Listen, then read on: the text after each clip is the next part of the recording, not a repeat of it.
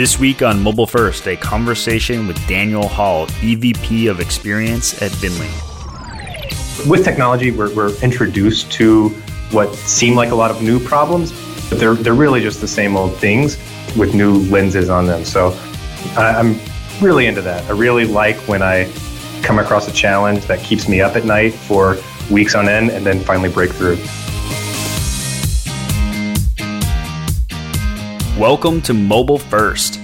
You'll find bonus tools, expanded information, and key takeaways from this episode on our website, emergemobilefirst.com. For a quick and effective way to level up your mobile strategy, again, that's emergemobilefirst.com. In this episode, we explore the new approaches in technology that Daniel anticipates will come next for mobile and automotive, such as radical advances in automobile apps, connectivity in cars, transparency from automakers, and connection of cars through third-party integration, with a closer look at the new world of mobile first, one where time is the currency, and mobile first is about convenience and being on the go, not reliant even on a smartphone. Daniel Hall is Vinly's EVP of Experience, leading all design and front-end development for the connected car company, Vinly. Daniel is responsible for ensuring a consistent experience across the entire Vinly ecosystem. Since 2005, Daniel has worked in print and web for both product companies as well as in client services, serving such clients as ID90T, the National Geographic Society, Starbucks, Freeman, Comdata, Nintendo, and Funimation. In his spare time, Daniel writes music and plays in a band. Daniel, thank you for spending some time with us today. I'm really excited to have you here. Yeah, thanks a lot. I'm very happy to be here. Yeah. So, through that intro, we have a really good idea of what you do, and we would like to start out with getting to know you a little bit better. So maybe tell us a little bit about yourself, Daniel, and also a little bit more about Vinly. Yeah, I'd be happy to. Yeah, so I'm a designer, developer, product strategy guy. I love technology. I love new products. I love gadgets that come out. And I love talking about technological strategies. My wife also works in technology, and I don't think we have the same kind of pillow talk as a lot of other couples. Like we talk about like, oh man, I was working with this client today and this thing came up. And so, we have a very close working and professional relationship, which makes for some interesting retrospective pillow talk conversations. But yeah, I love it. I love this stuff. I love talking to anyone about it that's willing to listen to me rant about changing shifts and technology and products. Well, that's what we're here today to hear, for you to rant on about all these things you're passionate about. So this is that forum for you to let loose. Cool. That's great.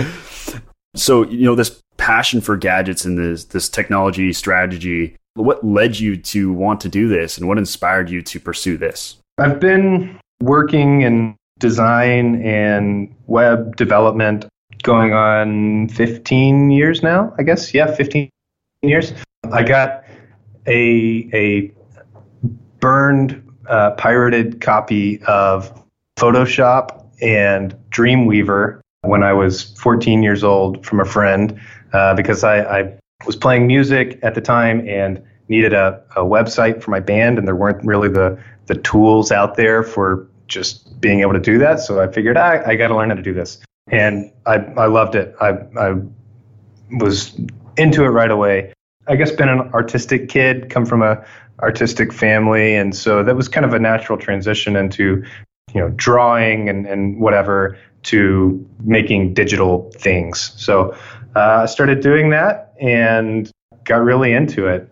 Those were the early days of web development. And so it was really exciting. There were exciting things going on, and there were shifting new ways of being online every couple of months, right? And it's kind of the same thing that happened again back in 2007 when the iPhone came out. Like every day, it's like new ways to put yourself out online and new ways to create these experiences. So, I got into that and started doing it, and have more or less been doing it ever since. And so you were 14 years old. Is that what you said when you started designing your first website?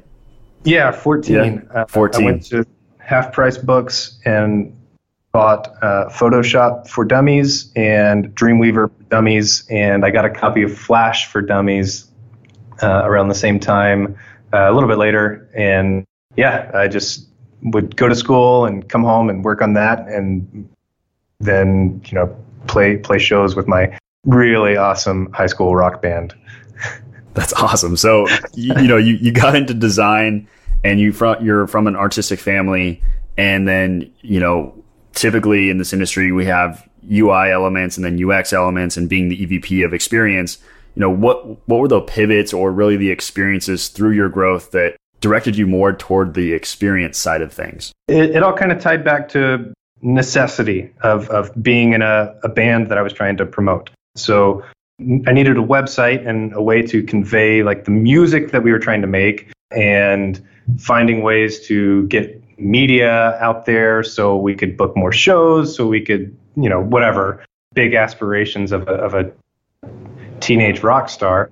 But that really opened a lot of doors for me. I started picking up work for other bands that needed that sort of thing. That led to picking up work for record labels. And once you're kind of at that level, it's like, okay, it's a record label that has this band that's putting out a new album, and I was a couple of years older by this time, but it was the kind of heyday of Flash, and so let's see if we can make a digital music video to sell more albums.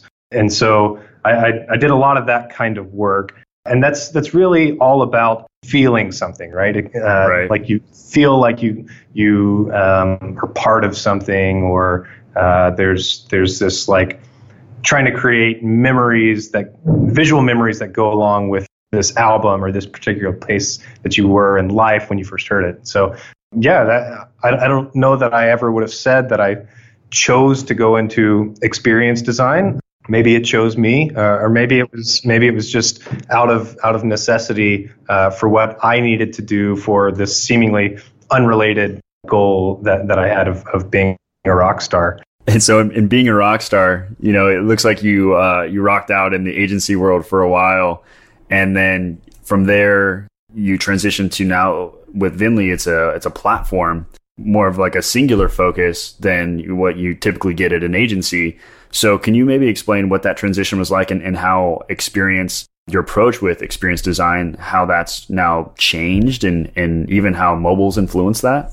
Sure. Yeah. So that was a very thought out move. I made a very concerted effort to go from agency world to product world. And that was, 3 years ago or so that I moved out of the agency. And the big problem that I had with client services was that I didn't have the time to really build something and get feedback on it and iterate, this like process of continually making one thing better. It was just, hey, we've got 6 months, and this is the client, this is what they're trying to solve. These are their, goals for their business. And then you handed off the work and you were done, and you never knew if it did well or not. You made recommendations based on what you thought would work, but didn't really ever have the time to spend with a product and grow it. So I left one agency for another agency, but the agency I went to was a kind of IoT client services company. They were a product-based client services company. And the approach there was, let's partner together to, you as our customer, you've got an idea for what you want, but let's really be innovative together and build a product and work together to support and release that product. So I made the move there, knowing in mind that they had the idea of this kind of labs concept where internally we could pitch ideas, and if any of them had any legs to stand on, they could spin off as their own company. So I thought, that's what I want to do, quit my job and went to work there. almost immediately, I jumped in on one of those labs products, and that was so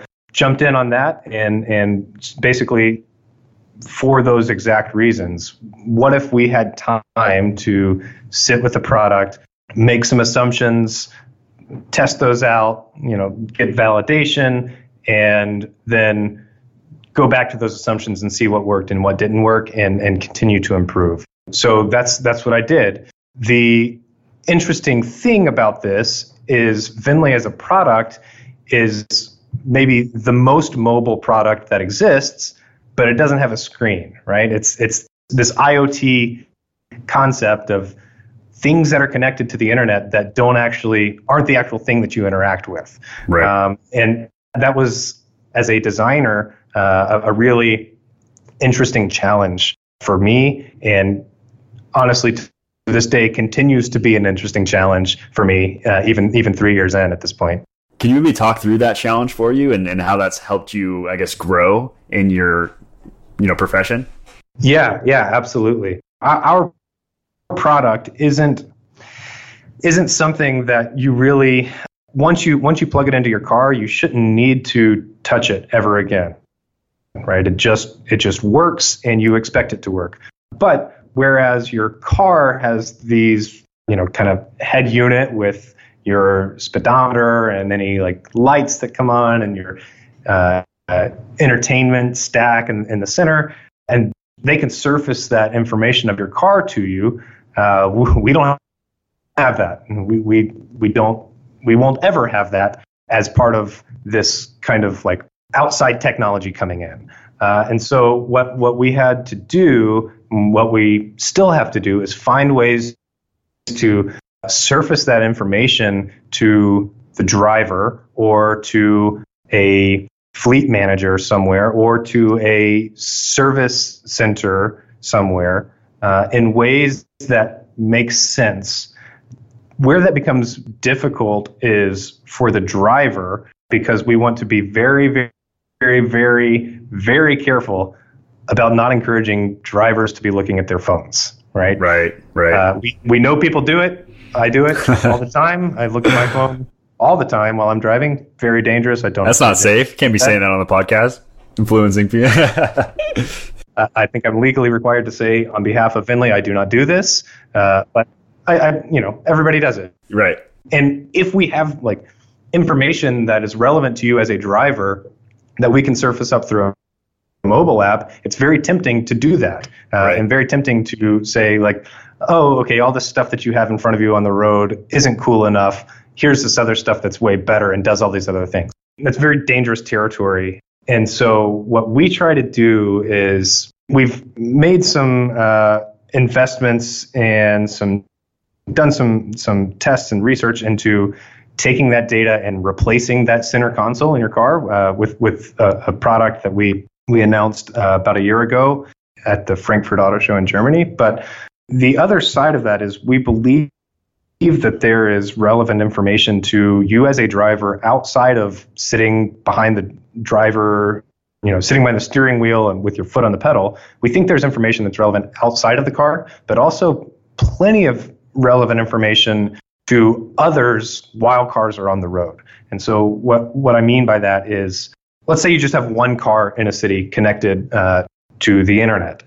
And when that car is driving, every single second that it's driving, it's sending data about that car, your make, model, the way it's performing. It's sending GPS data, and it's sending accelerometer data. So let's think about what we can do with that. With even just one car on the road, you can map out a city and the conditions of the roads that one car is driving on. You can map out traffic patterns, because you know that if that one car is driving down a highway, stop and start every few feet, you don't need to know that every car is connected. You can figure out that there's traffic there, right? And so taking that data and using it for kind of larger city initiatives, there's so much that you can do with that, but also taking that giving it back to the driver at the end of the trip and saying, hey, here's how well you drove on this trip. Here's how much gas you used. And plotting that out over time, we think that we can change driving behavior based on information directly from how you've been driving, right? Nobody wants to hear someone tell them you're driving bad. Nobody wants to hear someone say like, man, you really like slam on the brakes hard.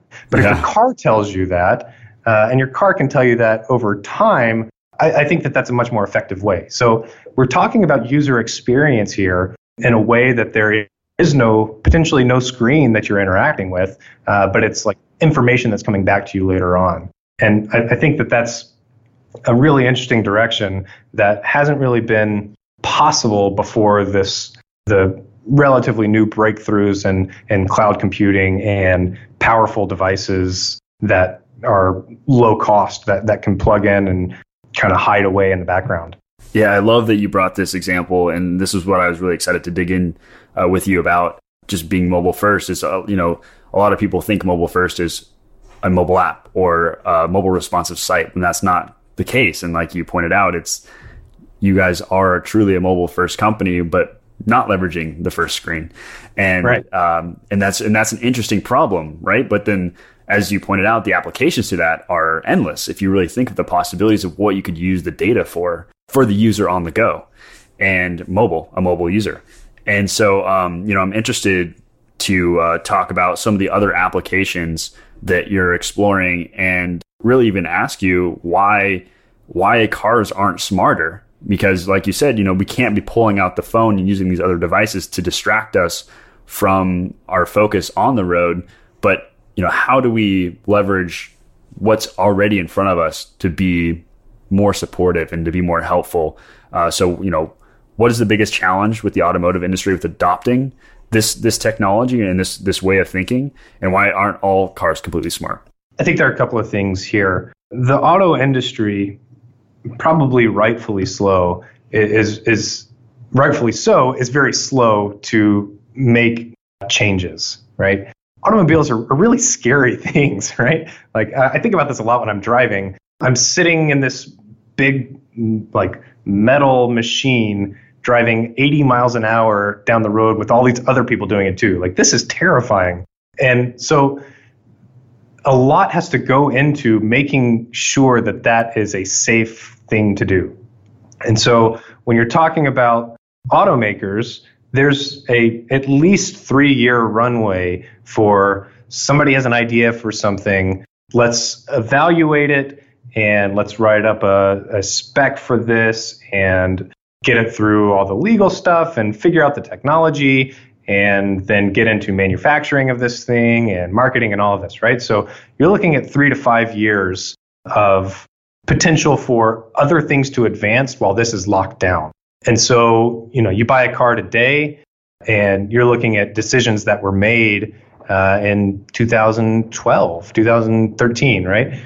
That's a long time ago when you're talking about tech. And I don't necessarily think that that's a bad thing. Again, there are a lot of cars out there and a lot of industries depend on automobiles working. And if you start to see, like, you see this with autonomous vehicles now, right? It's big, big, big, big news if one of them gets in a wreck over like 5 million miles of driving. That's like a big thing. And that, you look at the odds of that compared to driver cars, there's not even close. There's no comparison. But right. We have to be very careful about that. So I think that's a big part of the problem.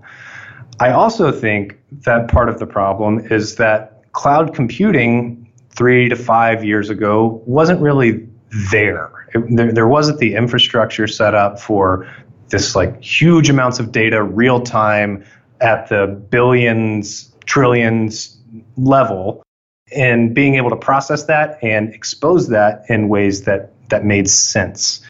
And so what we're seeing happen now with companies like ours and other companies is that we can move much faster and just be an add-on to the car and bypass this system of like the brakes and transmissions and all of this stuff that you expect your car to do we can get around all of that and let them worry about the real safety aspects of turning an engine on and barreling down the highway, right? And we can move at a faster rate with technology as it's evolving and still be able to provide that back to people in ways, honestly, that people expect to interact with that kind of data, be it a smartphone or a tablet or a laptop, right? Mm-hmm. So I think that's where that kind of convergence on automobile industry safety standards that we all need and technology pushing the boundaries, it can kind of overlap right now, and that's what we're all about and all what we're trying to do. So just to recap, it sounds like obviously safety, huge concern, something that will always be the concern. But then it sounds like for the technology side, just the infrastructure there so that you can move at a pace. And while you were talking, I was thinking of the evolution of the phone. And once the smartphone came to be that shell, then things really picked up with the software improvement and just making these minor tweaks as we went. And so are you feeling like the infrastructure is finally to a place that it's allowing it? And this happened recently over the last couple of years, which is why it's taken so long to advance? Or do you think that there's still some ways to go with the infrastructure to allow the speed of, adoption like we're wanting? Yeah, I think the tech is getting there, and you're starting to see some of this stuff that we've been in the technology circles talking about for a while, making its way into newer cars. You're seeing cars that are coming off the assembly line with Wi-Fi in them, and they're trying to capture this telemetry data. The issue is the segmentation in the auto industry, right? So Ford makes a new car, and I'm not picking on Ford, that's just the first name that came to my mind. They make a new car, and they have a way that they process and store and expose this data, right? They have their proprietary way of doing that. Let's say Toyota does the same thing, but they do it slightly different. And so there's no standard there, and there's no real incentive for competing car companies to build a standard for how they gather and process vehicle data while it's on the road. And so one thing that we do and that we see as being extremely important is leveling that playing field. We want to be a means for standardizing automotive information and building conventions around what you even do with this data. People talk about big data all the time. Like, we got to get data. Well, that's great, but it doesn't mean anything if you don't have an idea of what to do with it. And so that's something that I think about a lot is, let's say every car that's driving down the road speaks to the internet in the same way. And we've got all of this data. That's great.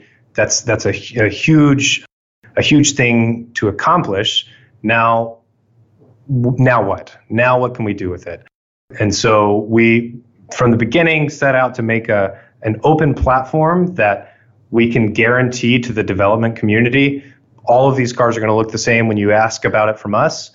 Let's build some stuff together. So there's some really interesting things coming out of that we never really expected to happen. My thought was, okay, we're going to see a ton of like fuel tracking applications.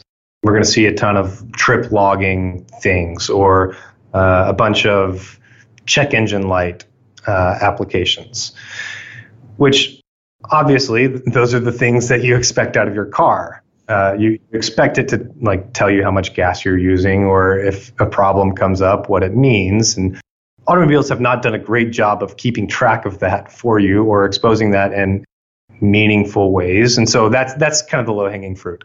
Where it starts to get really interesting is when you now have this new mobile device, right? The automobile that is talking to other new internet connected things, like the connected home.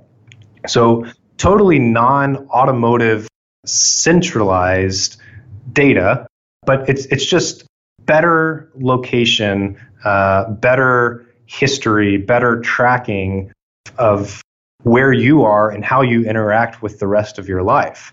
So we've got some pretty interesting things on connected car to connected home. So when I leave, lock the door behind me, but don't set the alarm until everyone has left the house.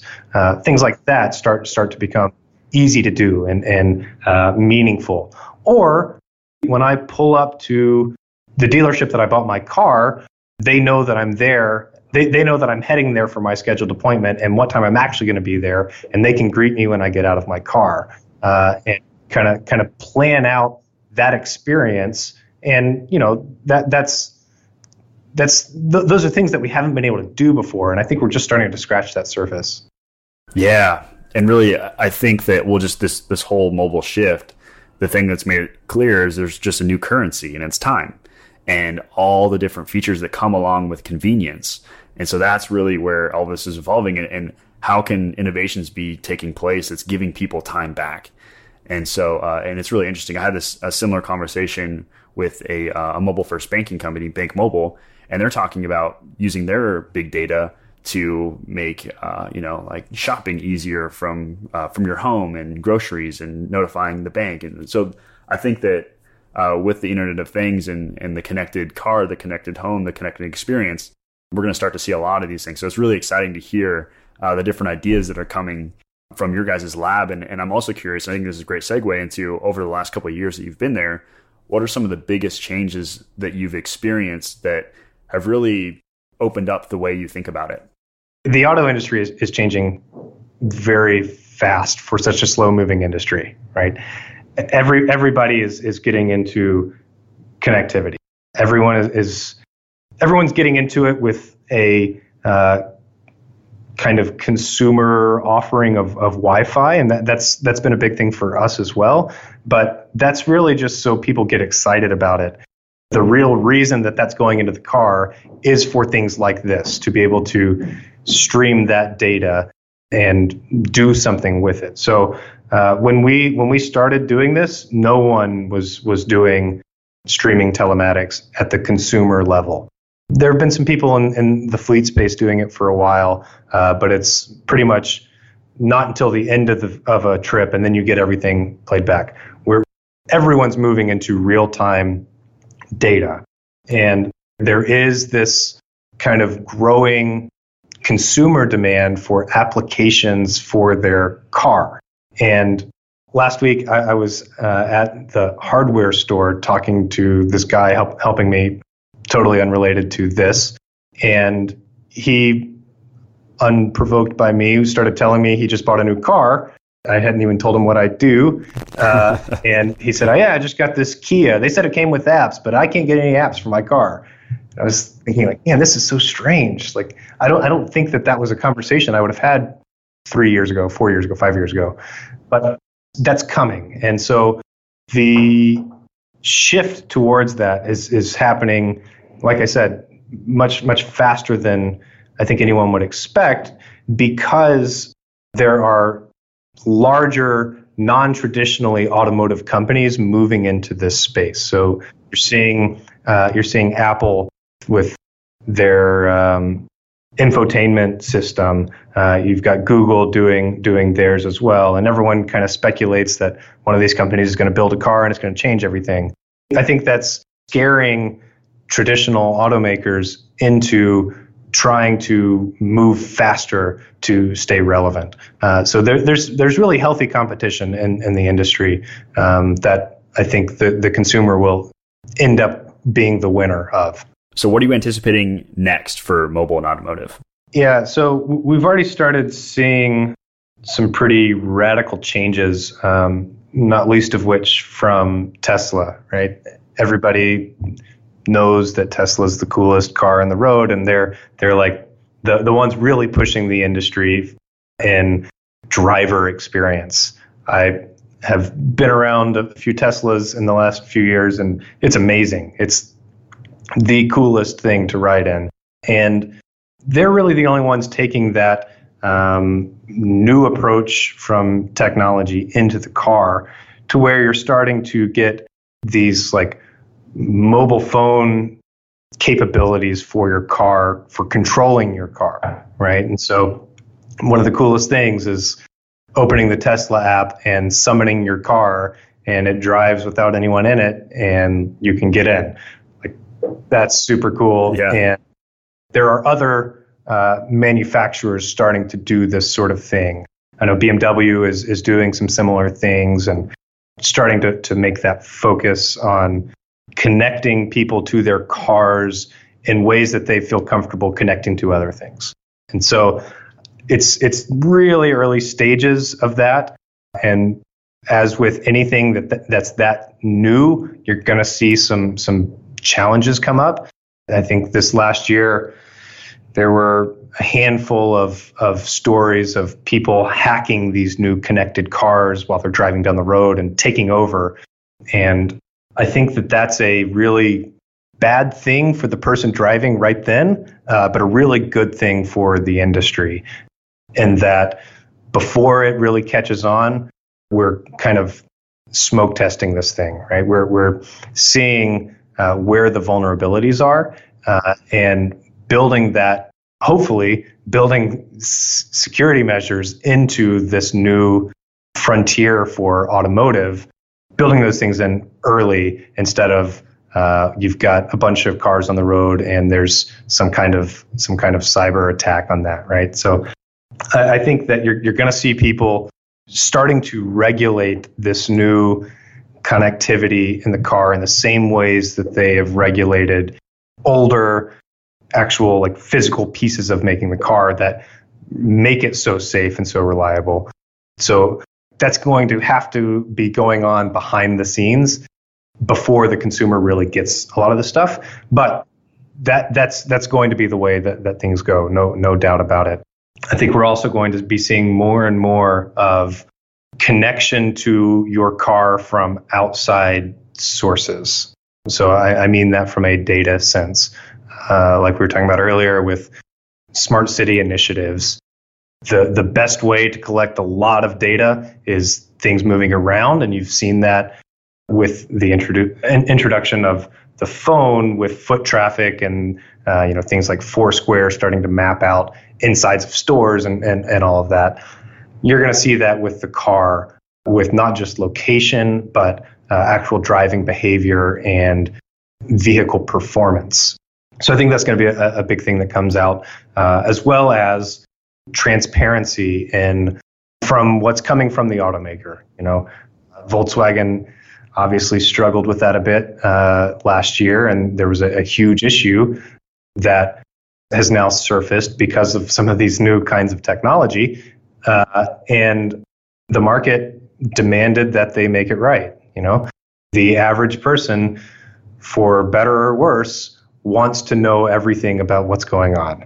And so with that mentality of the consumer, you're going to see the market shifting towards open data, open anonymized information from different year make models. And I think it's going to change the way that people consider purchasing cars when they can look at a manufacturer and see that the history of their performance of their cars as the car reports them, not the white paper that comes out by some consulting company.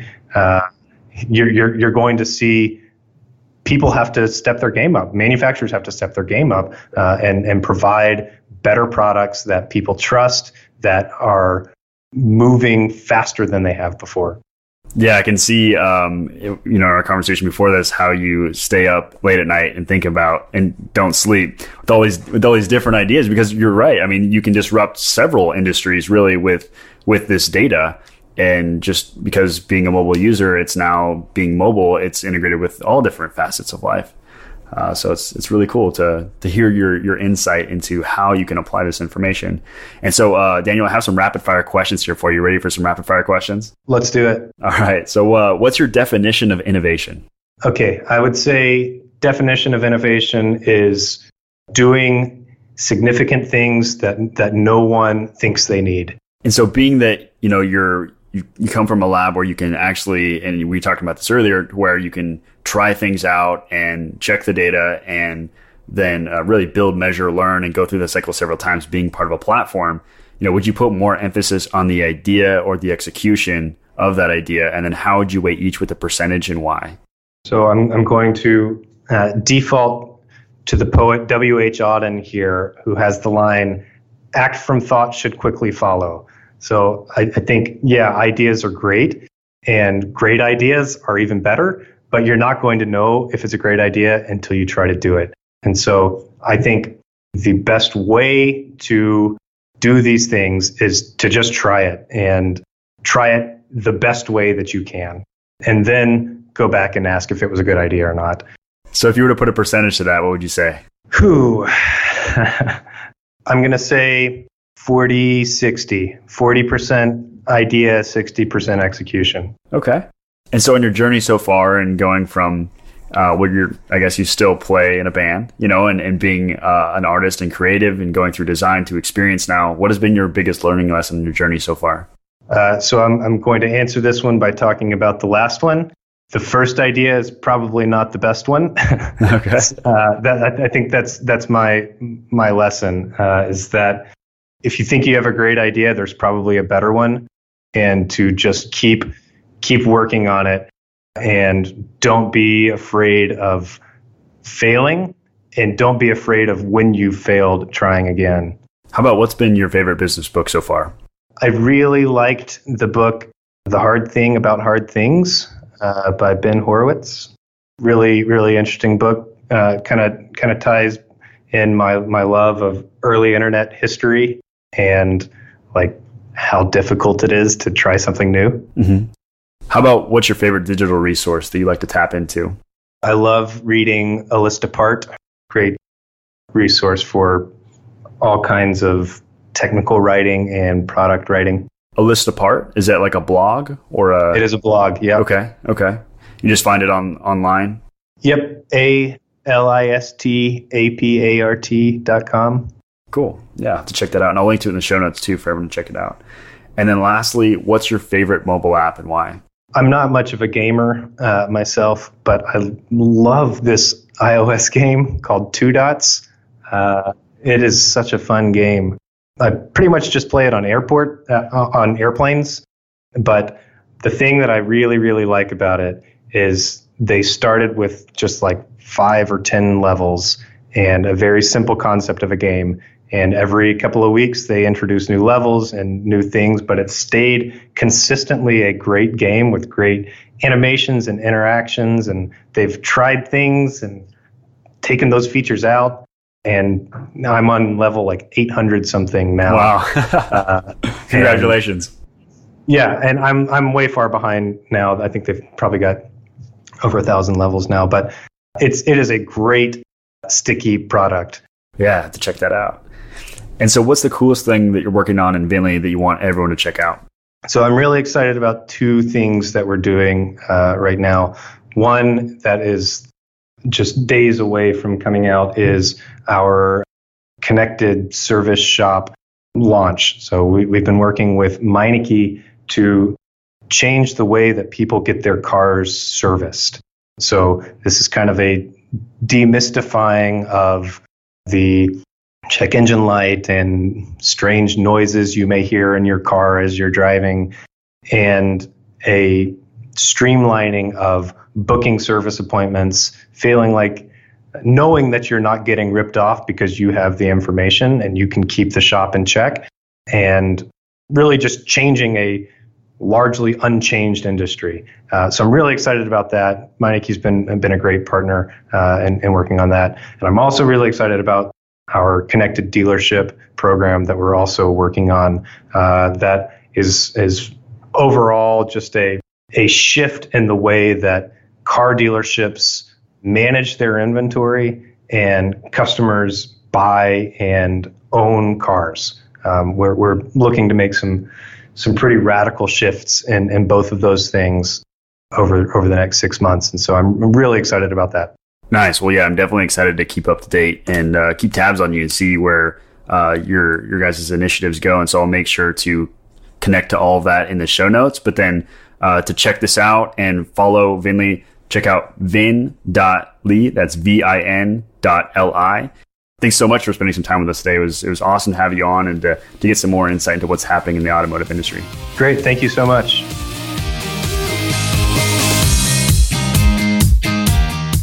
Thank you for listening. I hope you enjoyed today's episode. Join us next week for a conversation with Josh Behar, Junior Director of Marketing for the brand Ike Behar. We discuss how Josh grew up in a generational business with his family, a business that his grandfather started way before his time. We take a closer look at how Josh is bringing digital to the brand, and he explains step by step how he started with a minimal budgets to validate an incremental investment into digital for the brand to eventually justify a digital focused and a digital shift. And I'm always happy to be a resource in any way that I can, so visit emergemobilefirst.com to reach out to me directly or for additional insights, resources, and bonus tools that can help catapult your organization to the next level. Until next time, think mobile first.